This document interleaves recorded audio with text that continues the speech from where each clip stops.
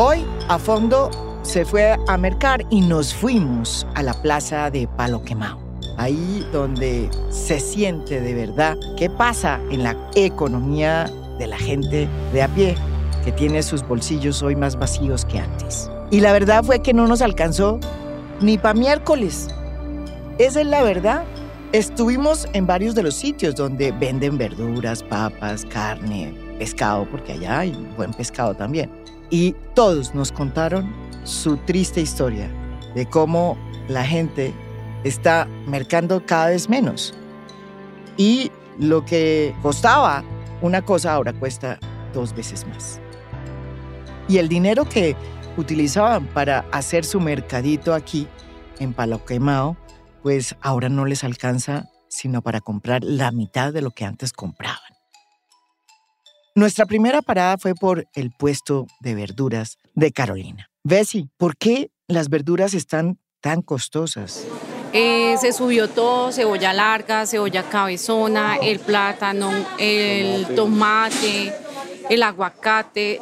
En sí, todos los productos, no hay un producto que en este momento esté a un precio accesible o económico para la canasta familiar. No, todo está demasiado costoso.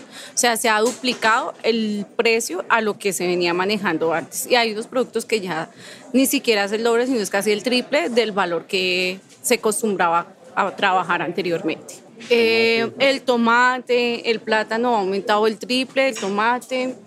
Ahorita la cebolla desde la semana pasada ha venido aumentando el precio. Todo lo que son hortalizas también se ha duplicado el costo. Pues la gente está llevando, pero pues la gente ya dice que con lo que hacían anteriormente en el mercado ya están llevando menos de la mitad. Entonces, si venían con 500.000 pesos y llevaban 2 carros de mercado, ahora llevan 1. Y escaso, porque los precios, como te digo, están demasiado costosos. La papa criolla también se ha subido muchísimo de precio. Está el bulto como en 260.000 pesos. Entonces, son precios muy difíciles de trabajar porque a cómo le da uno la libra al cliente. Los restaurantes también se ven muy perjudicados porque si se incrementan el valor en el plato de comida, pues las personas tampoco lo entienden. Y como se pueden dar cuenta, la plaza está sola y la gente ya viene a hacer mercado con lo mínimo. O si llevan, digamos, una bolsa de plátano para la casa, ahora se llevan media bolsa. O se llevan un montón de plátano, que pueden ser 8 o 6 plátanos. Lo que dice Carolina es todo lo contrario a lo que dijo el presidente Iván Duque desde Bruselas, delante de su comitiva presidencial en el Eurotrip, que lo ha llevado por varios lugares de Europa. Miren lo que dijo cuando anunció el impresionante crecimiento de la economía durante el año 2021. Según él, el más grande y el más importante de nuestra historia republicana. Hoy compartimos con el pueblo colombiano una de las mejores noticias que hemos recibido en cierto tiempo.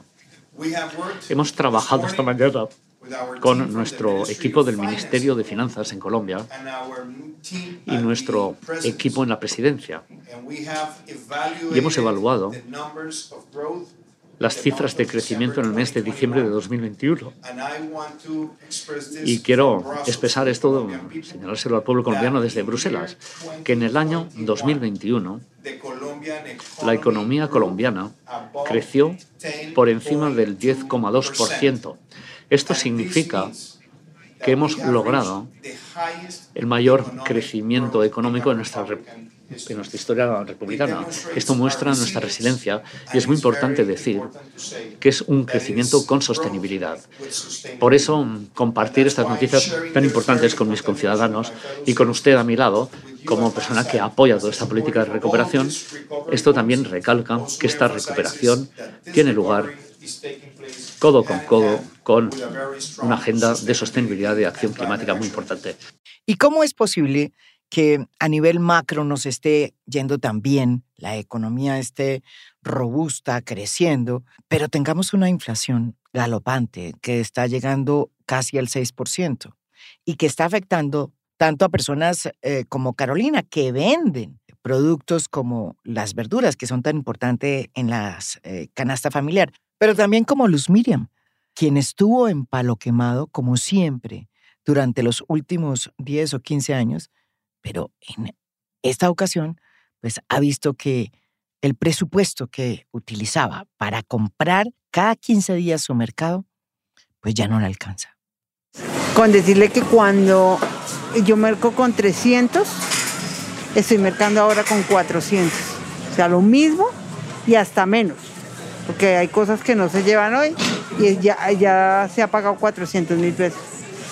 La carne está imposible, la papa está llevada, la arveja también. Los huevos, nada que bajan, todo. Yo merco cada 15 días. Y cada 15 días le suben 500 más, 500 más, 500 más, ya van 13.000 la bandeja. Cuando se conseguían huevos a 9.000, supuestamente el presidente ha dicho que le iba a poner tate quieto a esto y no, sigue subiendo. Entonces todo el mundo dice que es que los insumos y los insumos y los insumos, porque esto es lo que uno compra como insumo. Y entonces tienen razón. Pero entonces cuando tú vas a comprar, por ejemplo, un tamal que antes costaba 3.800, ahora estás pagando 5.200 por un tamal. Y así, huevos, el queso, todo, es que todo está, la carne está terrible, la papa está demasiado costosa. Antes tú comprabas una libra en 800 y está en 3.800. Es que todo este tema arrancó con el paro. Una vez después que terminó el paro, o sea, había sido preferible que le hubieran subido al IVA y no lo del paro. O sea, después del paro las cosas se subieron terrible y de ahí no ha parado este tema de subir la comida.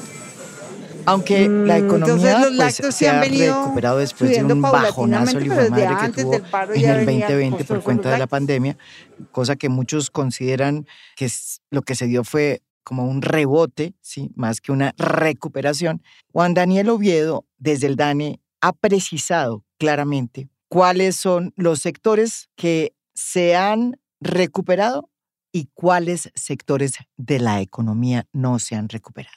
Entre ellos, entre los que no se han recuperado, están los índices de desempleo.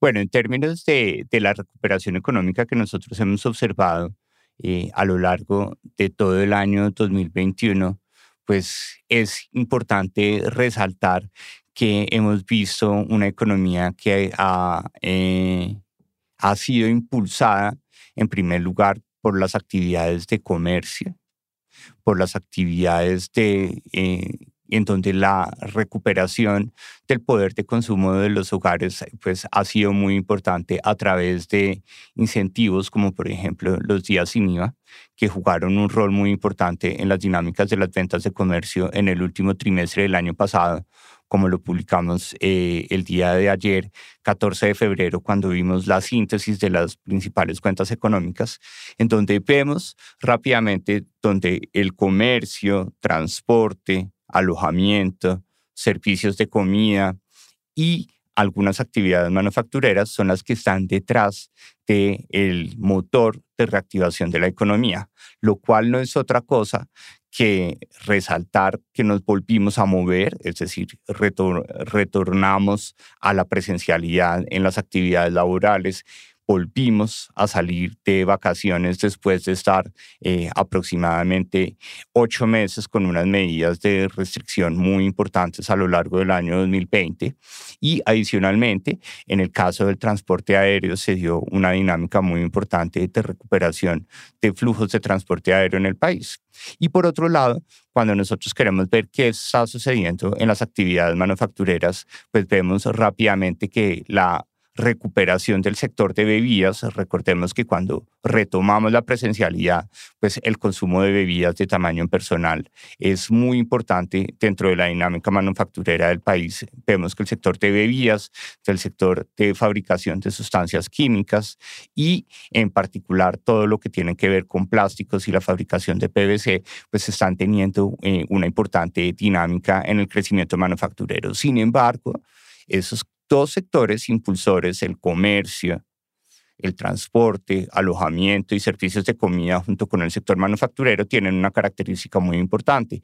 Si bien la producción real manufacturera de todo el año 2021 ya es casi un 6.6% superior a la que se generó en el año 2019, es decir, tenemos un crecimiento que supera el efecto rebote, el empleo manufacturero de 2021 está un 3.3% por debajo de aquel que se generó en el año 2019. Entonces, estamos viendo que los sectores impulsores de crecimiento de la economía no están recuperando los puestos de trabajo a la misma velocidad. Por ejemplo, el sector hotelero todavía en el año 2021 tiene un déficit de casi el 37% de su personal ocupado en promedio frente a aquel que nosotros observábamos en el año 2019. Entonces, sí estamos viendo una reactivación de la economía impulsada por los sectores que acabamos de mencionar, pero con una particularidad, y es que en esos sectores no estamos viendo una recuperación concomitante, llamémoslo así,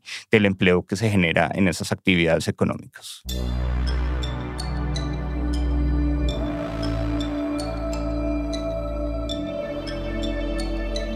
Pero muchos de ustedes dirán, bueno, ¿y entonces qué es realmente la inflación? Para explicar qué es la inflación, pues remitámonos a la básica, a la explicación básica que hay veces no hacen los economistas. La inflación es un aumento generalizado y sostenido del nivel general de precios de una economía en el tiempo. Y es importante tener en cuenta que solo hay inflación cuando se da un aumento en el promedio de los precios de una economía y no un incremento aislado o temporal en el precio de un solo producto o de un conjunto de productos. Cuando afecta a todos los productos, a toda la canasta familiar, hay inflación. Pues en Colombia hay inflación. Y esta es hoy casi del 6%, 5.8% para ser exactos. Es una inflación alta, pero no la más alta. Fíjense ustedes, hace mucho tiempo, desde casi que el 2000, 2002, el tema de la inflación no es un tema que nos afecte a los colombianos, como afectó a otras economías. Pero sí tuvimos inflaciones que llegaron al 20, al 30, mucho antes. Y eso nos lo explica muy bien el director de Fedesarrollo, Luis Fernando Mejía. Primero, hablemos un poquito de la historia de la inflación. Me parece interesante porque muchos jóvenes nos estarán escuchando y seguramente no recuerdan o no vivieron, no les tocó lo que fue en Colombia. Se conocía a nivel internacional como el caso típico de una economía con una inflación moderada pero estable. ¿Qué quería decir moderada? Típicamente en Colombia, antes del año 1999, cuando llega pues esa gran crisis que tuvimos a finales de la década de los 90, la inflación en Colombia fluctuaba alrededor del 20 y 30% anual. Una inflación grande, importante, que por supuesto generaba una pérdida grande del poder adquisitivo de los hogares, y eso por supuesto llevaba a procesos de indexación, es decir, que los precios de los bienes y servicios en enero y febrero siempre aumentaban 25, 30%. Eso se quebró, esa tendencia de una inflación moderada pero estable se quebró a partir de la crisis del 99, en parte porque el Banco de la República adopta un nuevo modelo, lo que se conoce como la inflación objetivo, y pone, digamos, como el primer objetivo fundamental de la política monetaria y cambiaria justamente el control de la inflación. Y cuando usted mire las cifras, pues a partir del 99 a un quiebre estructural, empieza a disminuir paulatinamente la inflación, y Colombia realmente ya es atípico tener inflaciones por encima del 10%. De hecho, no las hemos tenido, digamos, en periodos recientes. Entonces pasamos de una economía con una inflación moderada pero estable a una economía con una inflación baja, al episodio del 2016, en donde volvimos a inflaciones cercanas al 9%. Hay que decir que el efecto no fue solamente el paro camionero, realmente lo que se venía dando desde meses atrás venía siendo, usted recordará, María Jimena, los impactos del fenómeno del Niño, que generó una gran sequía en el sector agropecuario y empezó a generar una tendencia al alza de la inflación y del precio de los alimentos. Eso tuvo, digamos, el componente adicional del paro camionero en el 2016, pero no fue la razón fundamental. Fue un fenómeno del Niño muy grande, tal vez el más grande que ha tenido la humanidad en su historia reciente, y eso generó pues un aumento transitorio del precio de los alimentos. ¿Cuáles son los factores que están influyendo en esta inflación que estamos empezando a tener después de la pandemia? ¿Cómo es ese tablero? ¿Cuáles son los primeros, los segundos, los terceros puntos más importantes que están haciendo que Carolina pues no pueda vender sino unos precios muy altos sus verduras y que Luz Miriam no pueda comprar con la misma plata que compraba antes pues su mercado? Cuando volvemos y tenemos ese antecedente de una inflación asociada con la oferta, ese 6.94% que nosotros estamos reflejando en enero tiene varios elementos. El primero, como tú lo mencionabas, está afectando de forma más que proporcional a los alimentos y por consiguiente a los hogares en situación de pobreza y vulnerabilidad. Entonces recordemos nomás que la inflación de alimentos, en este caso en particular en enero, llegó a ser casi del 20%, del 19,94%. Y en esa inflación de alimentos vemos que unos productos como son la papa, la carne de res, el pollo, el plátano, las frutas y la leche, pues en el mes de enero dieron un impulso muy importante a esa variación de los precios de los alimentos, donde cuando vamos hacia atrás estamos viendo un componente asociado con un encarecimiento de los costos de producción de estos productos agropecuarios, en donde insumos y fertilizantes están creciendo a tasas anuales en sus costos superiores al 29%, en donde tenemos también una escasez internacional de estos insumos en términos de fertilizantes y herbicidas que conforman una parte importante de la oferta interna de productos o de insumos agropecuarios que se proveen para el país. Tenemos en el caso del pollo y la carne que los precios internacionales del maíz y de la soya tuvieron una variación significativa en el año 2021 y pues la torta de soya y el maíz son insumos fundamentales para elevar ganado y para la cría de pollos en el país. Y a todo esto se suma, en tercer nivel, un componente muy importante y es la afectación del sistema productivo que generó el paro nacional en el mes de mayo de 2021. Entonces recordemos que no más en el mes de mayo la inflación mes a mes entre abril y mayo llegó al 1%. Es decir, nos ganamos un punto de esos 6.94 que tenemos en este momento de inflación. Ese punto que nos ganamos estuvo asociado a una afectación muy importante del sistema productivo y de la distribución de alimentos al interior del país asociado con el paro nacional. Entonces, en términos generales, nosotros tenemos una inflación de costos, sobre todo de costos de producción, que se suma a una inflación de electricidad, en donde la electricidad, en este caso, cuando queremos analizar la contribución de los productos a esa inflación del 6,94%, pues después ya en orden de contribución, después del corrientazo y la carne de res, aparece en tercer lugar la electricidad explicando esta inflación. ¿Qué está pasando a nivel global? Un poco para entender esa digamos, dinámica y poder contestar su pregunta, María Jiménez. Mire, aquí tenemos un fenómeno global y quisiera compartirle unas cifras muy interesantes que publicó recientemente Carmen Reinhardt, una economista muy famosa que es actualmente la economista en jefe del Banco Mundial desde el 2020. Y compartía, digamos, unas cifras muy interesantes. Primero preguntaba, bueno, de las economías avanzadas, de las economías más ricas, ¿cuántas de ellas están teniendo actualmente una inflación por encima del 5% al corte de diciembre del 2021? Bueno, el 44%, 15 de las 34 economías más ricas del mundo tienen a diciembre del año pasado inflaciones por encima del 5%. Muy bien, ahora, ¿qué pasa con las economías emergentes como Colombia, las economías que están, digamos, desarrollando, economías de ingreso medio alto? De esas economías, que son 109, de acuerdo con la clasificación del Banco Mundial, hay 78 que están teniendo inflaciones por encima del 5%. Es decir, el 71% de las economías emergentes están con inflaciones por encima del 5%. Luego esto, como lo hemos dicho varias veces, María Jimena, es un fenómeno global. No es generalizado para todas las economías, pero en la gran mayoría, 71% de las economías emergentes y casi la mitad de las economías ricas tenemos inflaciones por encima del 5%. Hay dos fenómenos que están impactando la inflación. Ya mencionó Juan Daniel uno, el tema de los costos.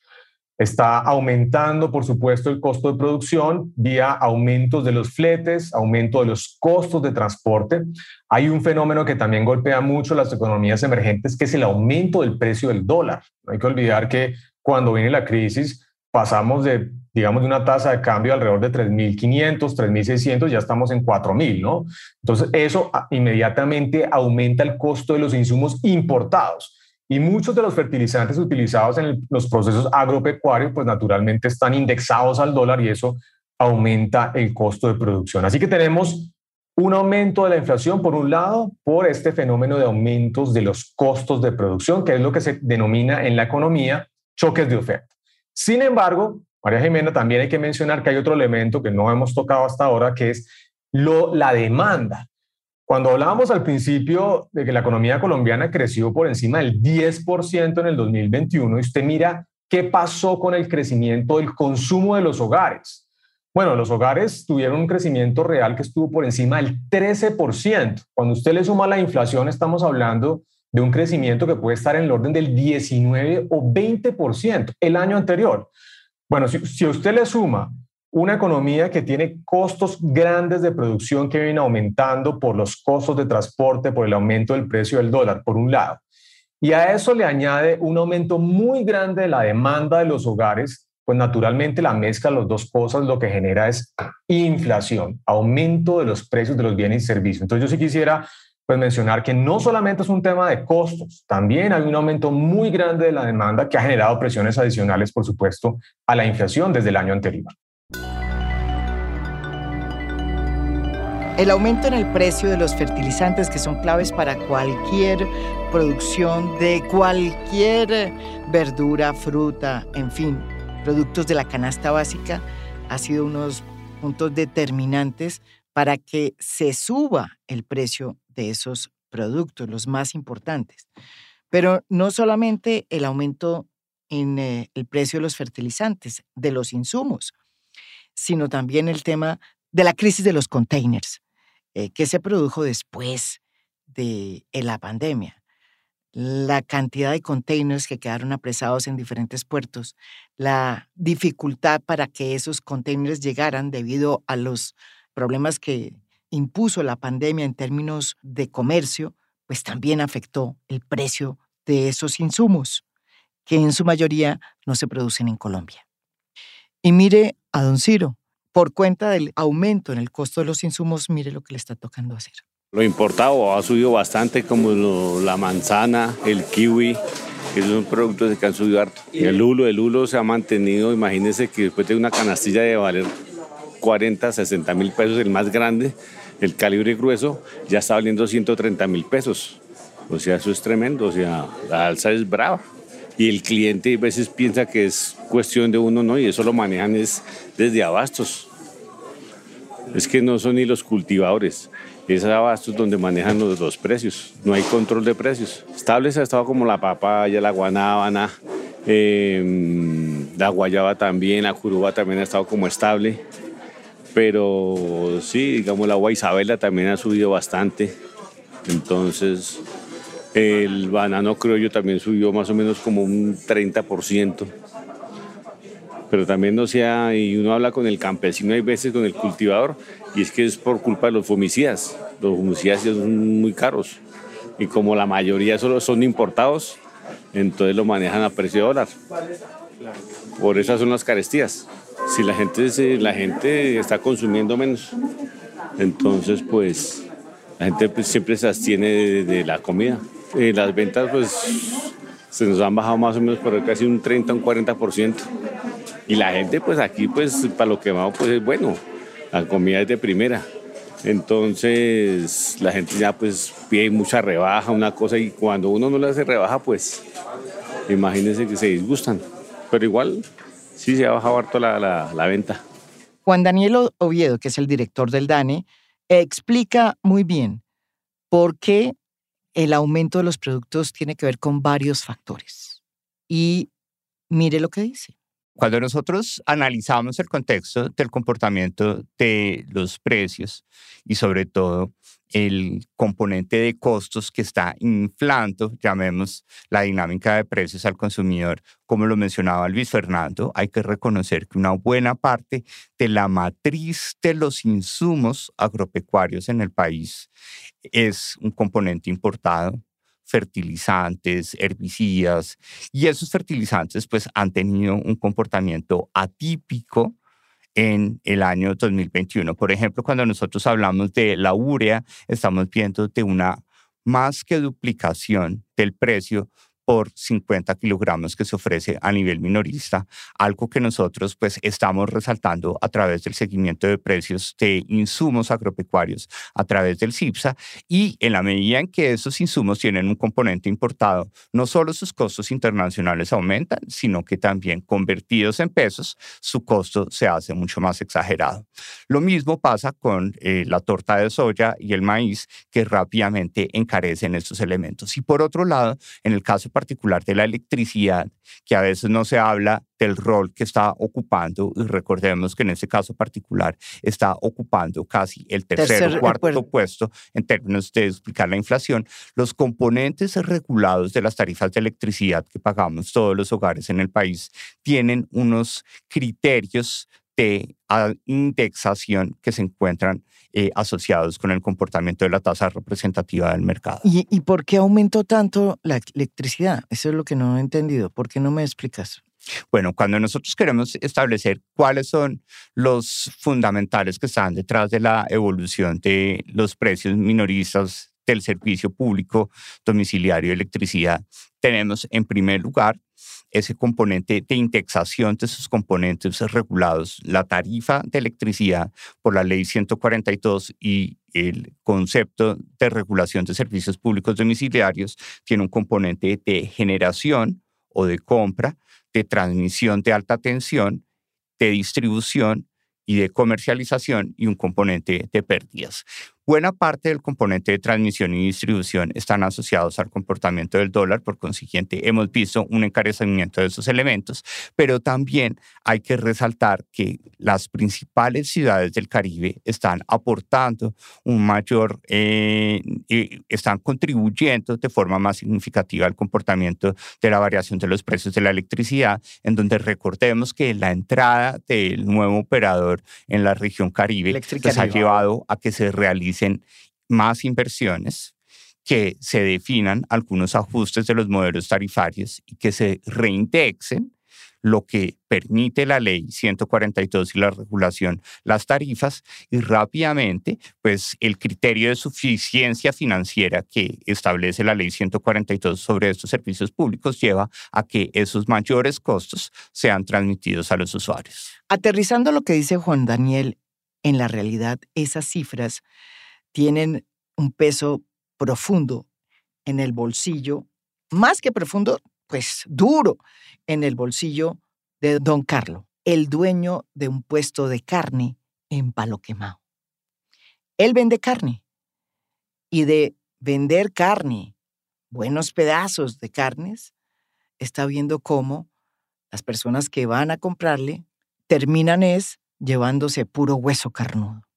Claro, la carne está cara. Claro, como estábamos comprando hace más o menos 8 meses, esto se disparó casi a la mitad. Casi a la mitad, o sea, póngale 70.000, 80.000 más en arroba. De todas las carnes, el lomo fino, aquí normalmente lo vendemos a 36.000 pesos el kilo, pero el lomo fino está a 47.000 pesos en otros lados, 50.000 kilos. El ganado no quiere bajar. De pronto por la exportación que tiene, entonces hay eso le afecta a uno harto, que la gente ya no compra igual, como la gente ya imagínate, no compra y no puede un hueso carnudo para llevar, pues dura la jornada. Y todo esto para llegar a la gran conclusión de que si no se combate la inflación, si no se aumenta el empleo, sobre todo el empleo juvenil, pues los más afectados van a ser siempre los estratos menos favorecidos, como dicen los economistas, que son, en el fondo, pues los más pobres. Claramente, el aumento de la inflación implica una pérdida de poder adquisitivo para los hogares, ¿no? Cada vez, digamos, pueden comprar una cantidad menor de bienes y servicios con un ingreso dado. Pero hay un elemento adicional, María Jimena, que es muy importante, y es que la inflación es probablemente el impuesto más regresivo que existe. ¿Eso qué quiere decir? Que especialmente lo pagan los hogares más pobres. ¿Y por qué? Porque los hogares más pobres no tienen capacidad de ahorro típicamente, difícilmente tienen activos financieros que los permita protegerse contra la inflación. Ellos están en el día a día recibiendo el producto, digamos, de su vendido diario y están recibiendo efectivo, y el efectivo pierde valor en el tiempo de manera más rápida cuando aumenta la inflación. Entonces, este es un impuesto que especialmente golpea a los hogares más pobres, y por eso, digamos, típicamente esa preocupación que tenemos los economistas para la inflación.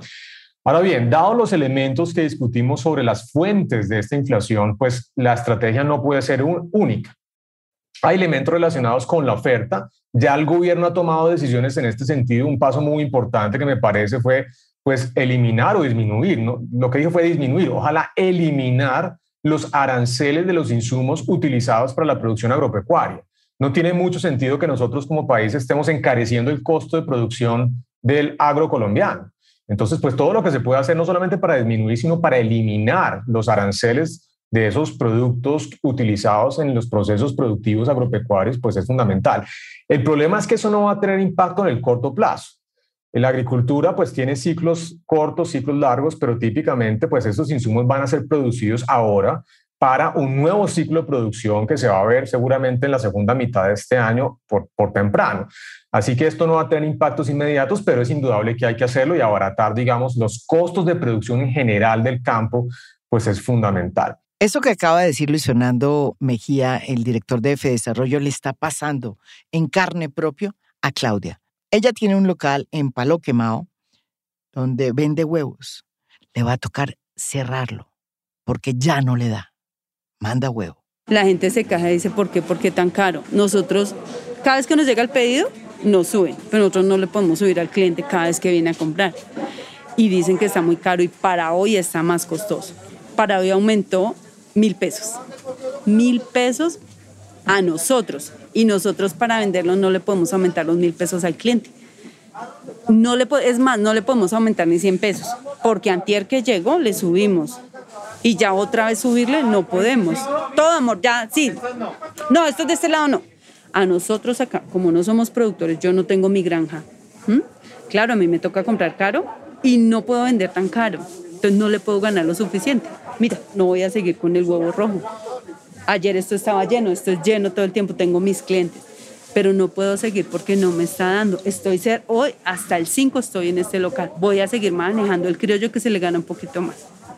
Para la muestra un botón, que sí está caro, y no puedo seguir porque eso no me mantiene para pagar un arriendo, para mantener con mis gastos, para todo. Entonces sí sigue, y hoy está más caro. Yo el huevo AA no lo puedo dar a 14.000 pesos para ganarle 1.000 pesos por cubeta. Entonces sí está complicada la cosa, en serio, estoy cerrando mi negocio porque el huevo no me está dando realmente.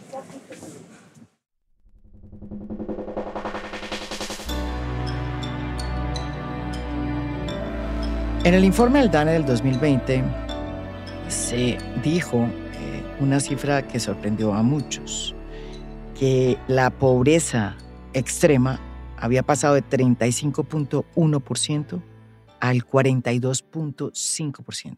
Un índice difícil de manejar que sorprendió, repito, a muchísimos economistas políticos y empresarios. Se aumentó 6 puntos en el 2020 en materia de pobreza extrema. ¿Qué va a pasar en el 2021 con las cifras del 2021? Es alertante que esa inflación de alimentos, recordemos que ya en enero llega al 20%, pues va a ser mucho más costosa la canasta de alimentos básica o mínima que un hogar debe financiar para garantizar los requerimientos nutricionales de sus miembros. Eso significa que la recuperación de empleo, que ha generado una recuperación de ingresos, pues se va a tener que comparar, en este caso por el DANE, con el sigilo y la supervisión del comité de expertos, con unos costos más altos desde la perspectiva alimentaria y de artículos de primera necesidad. Eso significa que el anhelado avance o corrección del país en materia de cifras de pobreza monetaria y sobre todo de pobreza monetaria extrema, en donde recordemos que pasamos a ver casi el 15.1% de la población en situación de pobreza extrema, es decir, casi 7,5 millones de habitantes, sobre todo en las ciudades, fueron los nuevos miembros de la pobreza extrema, pues no vamos a poder ver una corrección tan importante con esas cifras de ajuste de empleo y de crecimiento de la economía en la medida en que los costos para poder subsistir desde la perspectiva alimentaria, que es lo que mide la pobreza extrema, sí, y los artículos de primera necesidad como arriendos y servicios públicos como la electricidad, pues tal vez crecieron más rápido que la dinámica de recuperación de los ingresos para algunos hogares. Entonces, la principal preocupación, que es un dato que nosotros estamos oficializando hacia finales del mes de abril, pues es qué va a pasar en el saldo cuando tenemos un crecimiento importante, una corrección de empleo todavía no tan satisfactoria.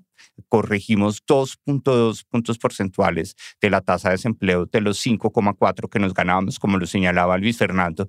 Nos hace falta corregir 3.2 para llegar a una situación que no es la óptima, que era la tasa de desempleo que también él señalaba del 10,5%, en donde esos empleos generados sobre todo en las ciudades permitieron una recuperación de ingresos de los hogares, pero ahora nos vamos a enfrentar a unos mayores costos de vida, llamémoslo así, sobre todo en las principales ciudades del país, y ahí seguramente no vamos a poder tener noticias tan alentadoras en materia del avance de ese retroceso histórico que vio el país en materia de la incidencia de pobreza monetaria y extrema como consecuencia de la pandemia. Ya una vez consolidado todo el estado del mercado laboral que nos permite inferir los ingresos de los hogares y conocidos los costos de las canastas con los cuales comparamos o contrastamos esos ingresos de los hogares, pues el DANE y la Comisión de Expertos van a estar trabajando durante todo el mes de marzo y hasta mediados de abril para poder oficializar a mediados de abril qué pasó en 2021, ya el saldo neto de un mayor crecimiento con no tanta recuperación de empleo, pero con un encarecimiento muy importante de los costos básicos de manutención o de subsistencia por parte de los hogares, sobre todo los hogares urbanos del país. Puede que el crecimiento de este 2021 haya sido el más importante o el más alto en la historia republicana, como dice el presidente Duque. Pero si no mejoramos las preocupantes tasas de desempleo, con un cambio tan adverso en el dólar, con el aumento en el precio de los insumos, a las personas como don Jorge, de la bodeguita que queda ahí en Palo Quemado, pues las cosas van a empeorar. Así, digamos que las cosas van divinamente por fuera del país cuando se viaja en un Eurotrip. Y eso del ajiaco se está volviendo como casi un artículo de lujo, porque les quiero decir que el costo en estos últimos meses de la papa criolla y de las demás papas hace realmente que el ajiaco pase a ser una comida de lujo. Como dice don Jorge, los pobres llevan del bulto. El precio no está tan accesible para nuestro pueblo porque en verdad la papita está bastante costosa en este momento. Ahorita la que está más costosa es la criolla, que está entre 2.500 y 3.000 pesos libras. Pero la pastucita está a 2.000, la sabanera está a 2.000 y ahí. De hecho, una libra está oscilando de 1.800, 2.000 pesos. Antes, por lo menos una arroba valía 15.000, ahorita está en 35.000, 45.000 pesos, ¿sí me entiendes? Y cada día las cosas van subiendo más. Lo que es el tomate, la yuca, el plátano, todo eso está un poquito costoso. Esto no tiende a bajar en estos momentos porque cada día la crisis se está volviendo más agobiante para el pueblo y para todos nosotros que somos los pobres, que somos los que más llevamos del bulto, como dicen. También tenemos el pico y placa que nos implementaron, eso también ha influido mucho en el comercio, porque antes la gente sí venía a la plaza y ahora se abstienen de estar pagando carro, pagando comida cara.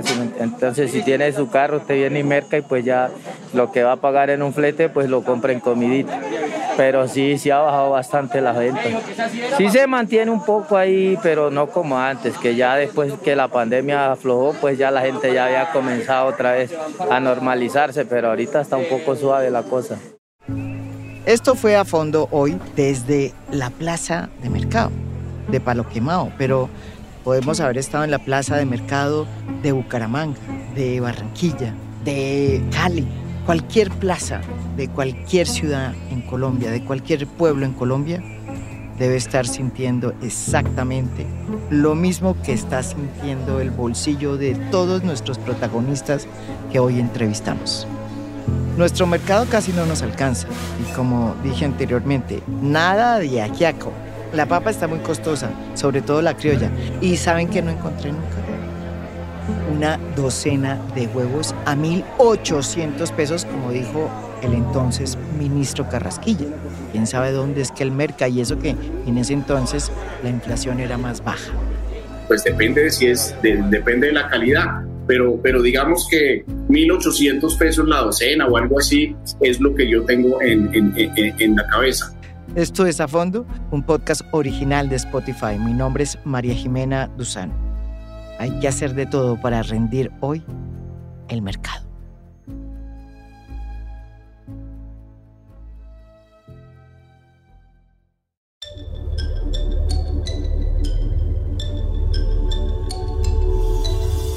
A Fondo es un podcast original de Spotify. Producción general, Lucy Moreno. Editor de contenido, Adrián Ateortúa. Editores de audio, Cristian Leguizamón y Audio Factory. Música original del maestro Óscar Acevedo. Gracias por escuchar. Soy María Jimena Duzán.